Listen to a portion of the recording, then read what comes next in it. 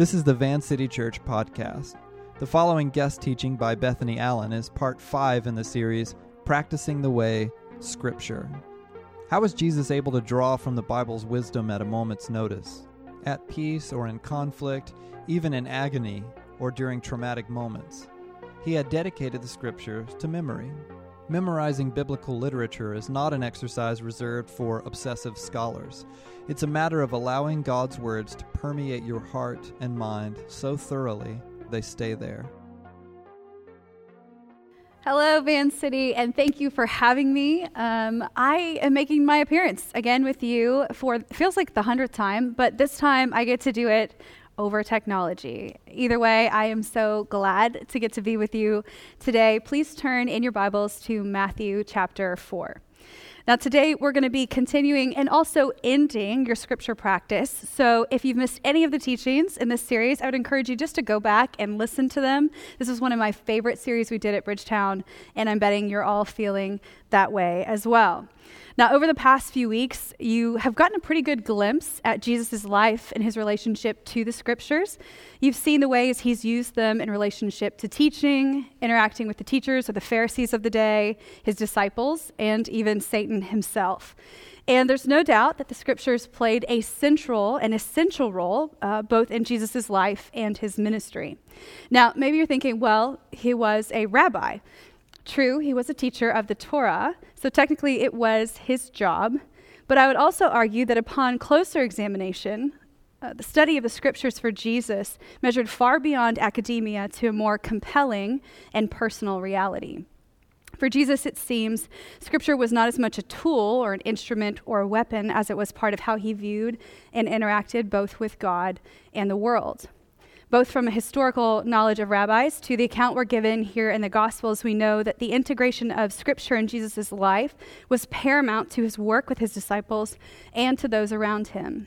Meaning, there was and probably is much more to the practice of knowing the Scriptures than meets the eye. Now, how many of you, and I know you're in your rooms or your Zoom spaces with other people, but I am curious, how many of you were a part of a church from a young age? Just go ahead and raise your hand or do whatever it is that you need to do. Yes, Cam, I see that hand. And how many of you had to memorize scripture in your Sunday school or in your Wednesday night program? Maybe some of you were a part of Awanas or some kind of variation of that. Those were very good times, at least for some of us. When I think back on that time in my own life, I think, why was I willing to memorize so many things for so little candy? Honestly, I feel a little disappointed in myself about that. But all that to say, life in America here is really different than life in the ancient Near East. It's hard for us to imagine Jesus at Awanas, Jesus as a Spark or a Cubby, or meeting Bible Man. And if you don't know who I'm referring to, just be blessed. Yet what we do know is that, like many of us from a young age, Jesus spent time in the temple learning and meditating and memorizing the scriptures, making this practice of getting the scriptures both into his heart and his mind a significant priority. So often, when we think of scripture being integrated into our lives, we think of fluorescent lights or floral flashcards. We think of all the impossibilities of scripture being that accessible to us.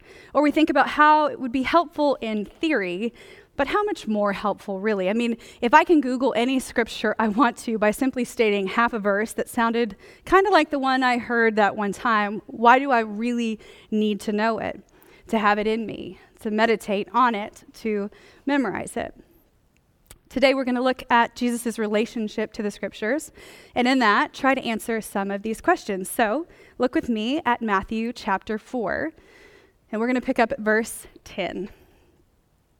Jesus here says, Jesus said to them, "Away from me, Satan, for it is written, worship the Lord your God and serve him only." Now, this should be a familiar verse to most of you. It's here that we find Jesus in the wilderness with Satan. And when Satan comes to him to tempt him, his response every time is with the scriptures. It's been said that Jesus resists temptation here by quoting the scriptures. And I think that's true. But I also wonder if there was something else taking place. If in the quoting of scripture, Jesus was also calling to mind the story from which this verse comes. Here, Jesus is quoting Deuteronomy chapter 6, verse 13, and he's referencing back to Israel's story when they first received the 10 Commandments. Now, of course, we can't be sure what Jesus was thinking exactly, but I can't help but wonder if beyond combating the enemy with the scripture, which is powerful in and of itself, he was also able to call to mind the story of the Israelites and how Yahweh met them and was faithful to them in the wilderness. What in this moment, when confronted with the enemy, did that do for his heart and his faith? How did it shape his belief of himself and where he was at and what he was facing? I don't know, obviously, but what I do know is that this scripture was in him. And what was happening as he spoke it out to the enemy was much more than an intellectual rebuttal. Now, this is just one example from Jesus' relationship to the scriptures. I want to look at a few more. So turn over just a couple pages to chapter 11 in Matthew, and then I want you to look down at verses 4 and 5. Matthew writes this: Jesus replied, "Go back and report to John what you hear and see. The blind receive sight, the lame walk, those who have leprosy are cleansed, the deaf hear, the dead are raised, and the good news is proclaimed to the poor." Now here, Jesus is sending a message to John the Baptist through his disciples. John was in prison, and he was facing death, and in a desperate and vulnerable moment, he sends his disciples to ask Jesus if he was, in so many words, the Messiah. Now, there's so much to this text, but what I want you to focus on here is Jesus' response. We see Jesus tell John's disciple that in verse 5, the blind receive sight, the lame walk, those who have leprosy are cleansed, the deaf hear, the dead are raised, and the good news is proclaimed to the poor. Here, Jesus is quoting Isaiah 35, a passage that is about the day when the kingdom of God will be inaugurated, including the coming of the promised one, or the Messiah. Jesus then uses scripture to respond to John's question, and he actually does so brilliantly. While he could have just given a simple yes, we see Jesus respond with scriptures that foretold truths about what would happen when the Messiah finally came. Again, revealing beyond Jesus' true academic brilliance, a thoughtful and deep veracity to how he responded to John. He was not placating him, nor was he minimizing his question with a quote from the scriptures. In fact, it seems he was saying something so much more to John in his response. By quoting this passage, Jesus is reminding John of who he is and what he can and has and will do. And he's also reminding him of the realities of the kingdom that John was a part of, that there was a Messiah for whom he had cleared the way, that everything that had happened was true. From his birth to his calling to the baptism of Jesus, everything John had leaned into was worth it. And Jesus, by quoting this passage, calls John to find comfort in whatever lay ahead, and to remember and to have hope. Let's look at one more. Matthew chapter 22, verses 34 to 37.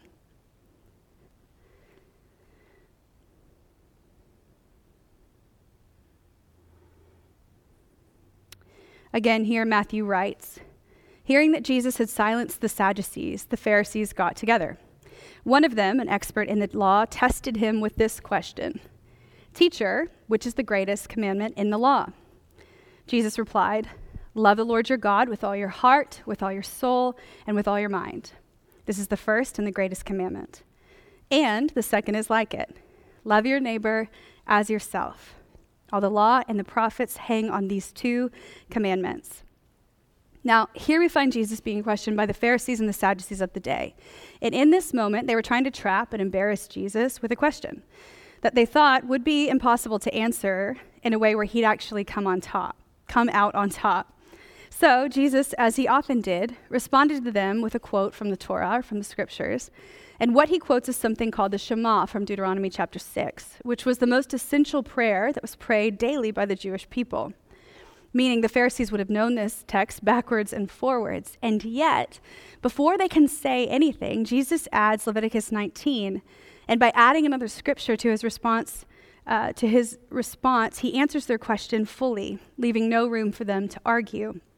And so we see Jesus use the scriptures here in a way that both protected, but also provoked the listener to think differently about life and what was central to it. He used the scriptures, as he often did, to re-emphasize what was important and to also invite listeners to think and respond to the scriptures in a new way altogether. These are just 3 examples. Over and over again, we see Jesus regularly use and call upon the scriptures to bring truth and hope and comfort to himself, to others, and to those who followed him, and honestly to those who didn't. When it comes to the scriptures and Jesus, we see that they were something he knew inside and out. They were something he had memorized, and not just for the purpose of memorizing out of obligation, but it seems he did so that he could actually internalize God's words. We see that his knowledge of the scripture actually allowed him to explain a lot of things about the world, including his messiahship, in ways he probably wouldn't have been able to do without them. Another way to say this is that the scripture supported and even revealed who he, being God, really was. We also saw him use the scripture to bring truth where there were lies. We see him use them to fight temptation and the schemes of the enemy. We see him embody and obey the scriptures in such a way that it shapes his mind and his actions and connects the two. And then it seems that connection leads him to deeper places of communion with God himself. We see the scriptures in Jesus' life brought comfort and counsel to people, and that it was one of the primary ways in which he declared the good news of the kingdom. My point is this: Jesus' life and ministry cannot be separated from a deep practice of knowing and embodying the scriptures. And as his disciples, there's something in that for us. This practice of knowing and embodying is directly connected to the practice of meditation. In the Hebrew rabbinic study of the scriptures, the tradition Jesus would have practiced, there was an expectation that every rabbi and Jew would do this. While there's no actual command to memorize God's words, there are commands all throughout the scriptures to both know it and meditate on it. Meditation, despite what culture or your yoga teacher has said or has presented, is not the emptying of your mind, but actually the filling of it, and in theory with 1 or 2 thoughts, with the hope that these thoughts actually catalyze something in you, whether it be peace or rest or hope. The heart behind this practice and expectation was that the Jewish people wouldn't simply experience and memorize and listen to God's word as a religious ritual, but that they would actually know it, meaning that they would have ruminated on it so much that they would not only be able to call the words to mind, but also experience and live into the power of those words as well. This practice or idea of meditation and memorization is connected to what neuroscientists are using to actually inform both mental mapping and the work around neuroplasticity. And in it all, at the heart of neuroscience, you'll find this constant refrain: what you believe and think about shapes your reality. John Ortberg recently put it this way: we become like what we give our attention to. We are spiritually formed or held captive by the words or thoughts in our minds. And so what we see in Jesus and in science all points us to the reality that we won't be able to divorce our thought life from our spiritual life, that the two are deeply interconnected, making then what we think about, the words and the thoughts we have in our mind as disciples of Jesus, one of our highest priorities. Which means we've got to figure out how to get God's thoughts and words into us. But that's easier said than done, because the mind is a tricky place. What we think about isn't always helpful. In fact, many of us have wrong patterns of thinking due to emotional injury or narratives from our family of origin or words spoken out by other people over us. And instead of having the truth, we have events and experiences and emotions along with our interpretations of those things living in our mind, setting for many of us a framework for who we are, often letting shame and guilt and fear inform and instruct us on how we are to live. Not to mention the fact that we live in a chaotic world known as the information age, overloaded with agenda that's marked more by half-truths and distorted and virtual realities than it is simplicity or honesty or even authenticity. All of this demands and fights for our attention, making the practice of the mind and the heart that much more important. Once again, John Ortberg says, words will inevitably abide in us. The question we have to answer is what words are abiding in us. If you did an inventory, even now, of the mind, how would you say your words or your thoughts are shaping your lives? How are they shaping your relationships and even your reality? And how many of those thoughts and words are God's words? If we, like Jesus, want to live into the fullness of the kingdom, of who we are and of what God's doing in and around us, we have to be people who know his words.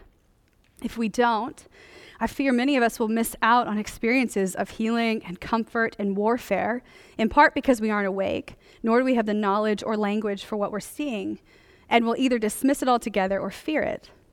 But even more than that, I fear we'll miss out because we have disqualified ourselves through the work of the enemy in our minds, ultimately allowing deception and temptation to have the final word, and causing us to miss out on the invitations of the kingdom that are before us. If we don't know and memorize and work the words of Scripture, of Jesus into us, we'll miss out on a life of intimacy and really a life with God. Now, the beauty of the Scriptures, of God's words, is that they're not simply information. Knowledge, literature, language, they are those things, but they are also so much more than that. In these words, there's actual power to unlock wisdom, to reset and reframe our thinking, to even undo old, unhelpful patterns of thinking, and to transform them into something that gives us access to the mind and the will of God. Turn with me one more time in your Bibles over to the book of Romans, chapter 12. And when you get there, I want you to look with me at verse 2.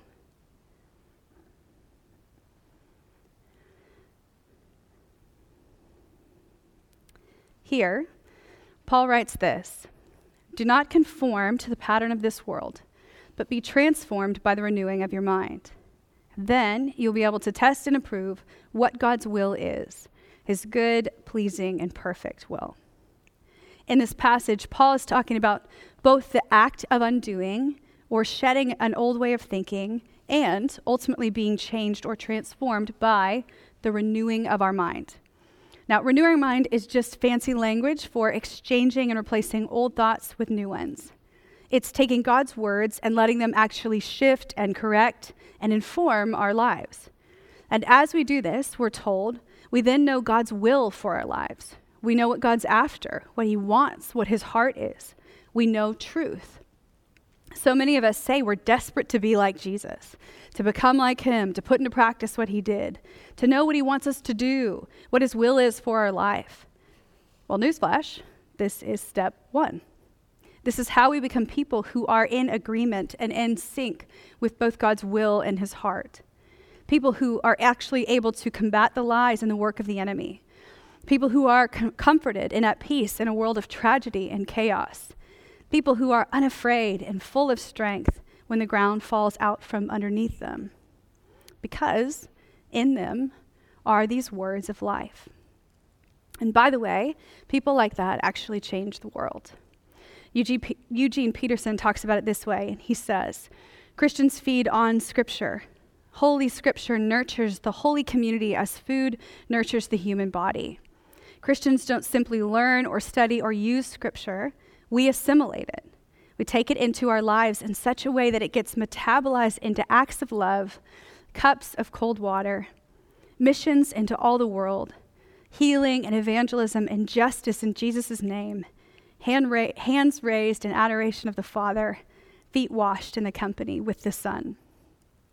God gave us his words, not just so that we could practice and spew out some religious rhetoric, but so that we could know him, so that we could experience truth as it really is, over and against our past, over culture, over whatever is screaming the loudest, so that we can have a truth and that truth can set us free. So, how do we do this? How do we make Scripture a part of our lives in this way? 3 things. We meditate, we memorize, and we repeat. A word on each. First, we meditate. In the Scriptures, we're invited to know God and to know his words. Knowing is about knowledge and experience, which means we'll have to read God's words to get knowledge about them and experience them, to have personal contact and interactions with them. If we're going to get God's word in us, it will require and really demand that we do more than just read them. It will require time and space to actually connect with them, to allow those words to meet us in a personal way. So what do? You sit with them until they do mean something to you. You interact, you ask questions, you get more context, you define words and language until not just your mind, but your soul understands them. This is how they go deep. This is how they move from common words to transforming words. Next, we memorize. Once you've spent some time meditating on the words, then you should be familiar with them and know them. But note, knowing them and having them in your mind and heart aren't the same thing. We want to move beyond having an encounter with these words to actually having them in us, in our heart and in our mind, which means we'll have to put them to memory. For millennia, committing things to memory has served as a foundation for religious, political, and educational instruction. Memorization has what scientists call staying power, this ability to maintain a commitment beyond and despite fatigue or difficulty. And, we don't have such stark realities, but when I think about memorizing the Bible, I think of our brothers and sisters right now, the persecuted church who are in prisons or imprisoned, who only have one Bible or part of a translated Bible or no Bible at all. And I know from experience, from conversations, and from the stories of those who are around the world that memorization is what has kept them. And while our circumstances aren't like theirs, we should also want these words like they do, and all the more even. We have to carry these words and the freedom they actually give to us, and we should find delight in doing that. We should be excited about getting to experience God's words this way with the freedom that we have. Memorization is the practice of mapping and aligning your life and mind to God's mind, and this is actually a gift. Get this, it's scientifically proven to actually free you up to think more critically about the world around you when you practice memorization. Memorizing God's words, putting them in your memory, makes God's words accessible to you at all times. It allows you to think correctly or have words and language for experiences happening in and around you, to have words and language for other people, to have words and language for prayer. All of that freeing you up then to move into the invitations of God. We don't just memorize for the sake of memorization, but to actually train our hearts and mind to listen and to learn the voice of God. I know so many right now are after encounters with God. Well, when he speaks, he often uses his words and his images and his language. And this is how we know that these encounters are him. This is the way our encounters with God are shaped. And not just shaped, but even deepened. When we memorize, we're shaping our minds in the moment to mimic and structure the mindset of the mind of God. Now, finally, we repeat. We repeat steps 1 and 2. Or if you're Brian McKnight, we repeat steps 1 through 3. I thought that was funny. So we practice repetition when it comes to the scripture. I know you're all laughing at home. Often, we think we just can't do something because it's not coming right away, or we just don't have minds that work that way. And while it's true we all have different learning styles, when it comes to the scriptures, repetition is key for all people. Repetition involves giving something our full attention. It involves practicing and reviewing something over and over again. And by the way, when we do this, there is space for God to do a work of transformation in us, that work of correcting and rebuking and training. Because it's through the practice of repetition that knowledge and skills are actually built and even developed in such a way that we can embrace what we're learning in ways we wouldn't otherwise be able to. Bonhoeffer put it this way. He said, "The word of Scripture should never stop sounding in your ears and working in you all day long, just like the words of someone you love. And just as you do not analyze the words of someone you love, but accept them as they are said to you, accept the word of Scripture and ponder it in your heart as Mary did. That is all. Do not ask, how shall I pass this on? But what does it say to me? And then ponder this word long in your heart until it has gone right into you and taken possession of you." Repetition trains the mind to focus and to be alert, and it anchors the soul in a way that brings true transformation. And that's what we're after. Now, I do know that this can feel like a lot, but I want to be clear about something. This practice isn't, for the most part, a calling to us to add something to what we are already doing. It's more simply calling us to do what we've already been doing, but in a different way. To exchange our words for God's words, to replace our narratives with His, and to hold on to truth over holding on to lies, to know his words and to have them in us so that we can become more like him. Your practice this week is all up at vancity.church/scripture. And in it, you're being invited to lean into the practice of meditation and more specifically, memorization. This week, the practice is really about getting God's word in you, even if it's just one small step. Now, this practice for me has been lifelong. Some of my earliest memories are centered around trying to learn the scriptures at church and in our home. Every night in our hallway, there was a tape player. Yes, a tape player. And from it would come songs that were laced with the scriptures. To this day, I can sing you songs about keeping your tongue from evil or about how I can do all things through Christ who strengthens me. And these aren't even my greatest hits. I've had seasons when memorizing and meditating the scriptures was easy and when it was hard. When it was motivated by candy and when it was motivated by desperation to keep my mind at peace. And I can say that having the scriptures in me has shaped so much of who I am and really who I've wanted to be. For me, this practice isn't just something I do because it really helps with my job, and it does, or because I need to have something intelligent to say to you all, and I do. I'm too selfish, honestly, for all of that. I do it because this practice for me is one of the primary ways that I encounter the presence and reality of Jesus in my life, day in and day out. It is the gravity within me. I shared, I think, with you all a while back that this has been a grieving season for me, or it was a grieving season. And if you know anything about grief, you know that she is not a thing to be tamed. 1 minute you're fine, and the next minute you are not fine. And in it, your mind is often like a tilt-a-whirl. It's loud, and it's all over the place, and people are throwing up everywhere. And that's where I've been these past few months. My mind has been all over the place. Loud, especially when I'm trying to sleep, and confusing. I'll be thinking one thought and questioning another.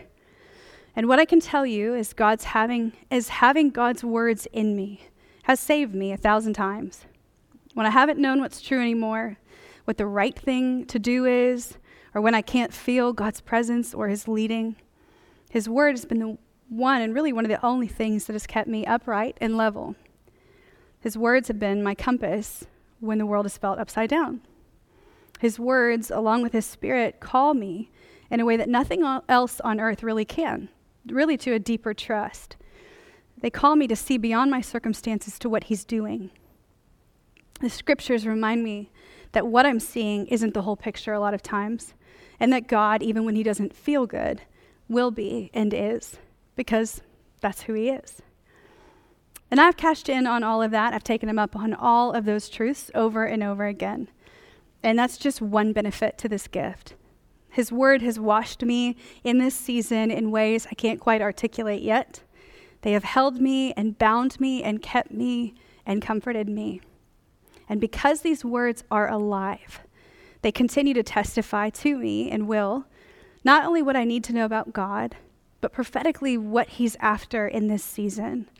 His words testifying to new truths and new realities about his character. This practice for me isn't a ritual, nor is it always easy, but it is essential for life in this world. Now today, I wonder, for many of us, if we are in need of some help. What I mean is, I wonder if there are some of you listening today who actually need healing in your mind or in your thinking. Or who, maybe like me, are in a season or have been in a season of loss or heartbreak or emotional difficulty or addiction or compulsive thinking or negative thinking. And all of that is occupying or preoccupying your mind. Maybe you're even having nightmares at night and you need relief. I think the invitation to you today is to move from obsession or compulsivity to a space of meditation and peace. Maybe you need God to heal your mind or your memories. And I really do believe he wants to do that for you today. Maybe there's deep grief or a lie that has covered or consumed your mind this week, and you need freedom. And I just believe that today is the day for that. So, to end, I'd invite you to connect with people in your community and even one of the pastors if you need to today about these things, to ask for prayer, to seek the Lord on how to find help in this space. And as you lead into this practice, may you know the goodness of God and the benefits of knowing his words. And I just hope that that will be a life-changing experience for you as it has been for me. Thanks for listening to Van City Church. You can connect with us or find more teachings and available resources from Van City at www.vancity.church. You can also support Van City financially at vancity.church/give.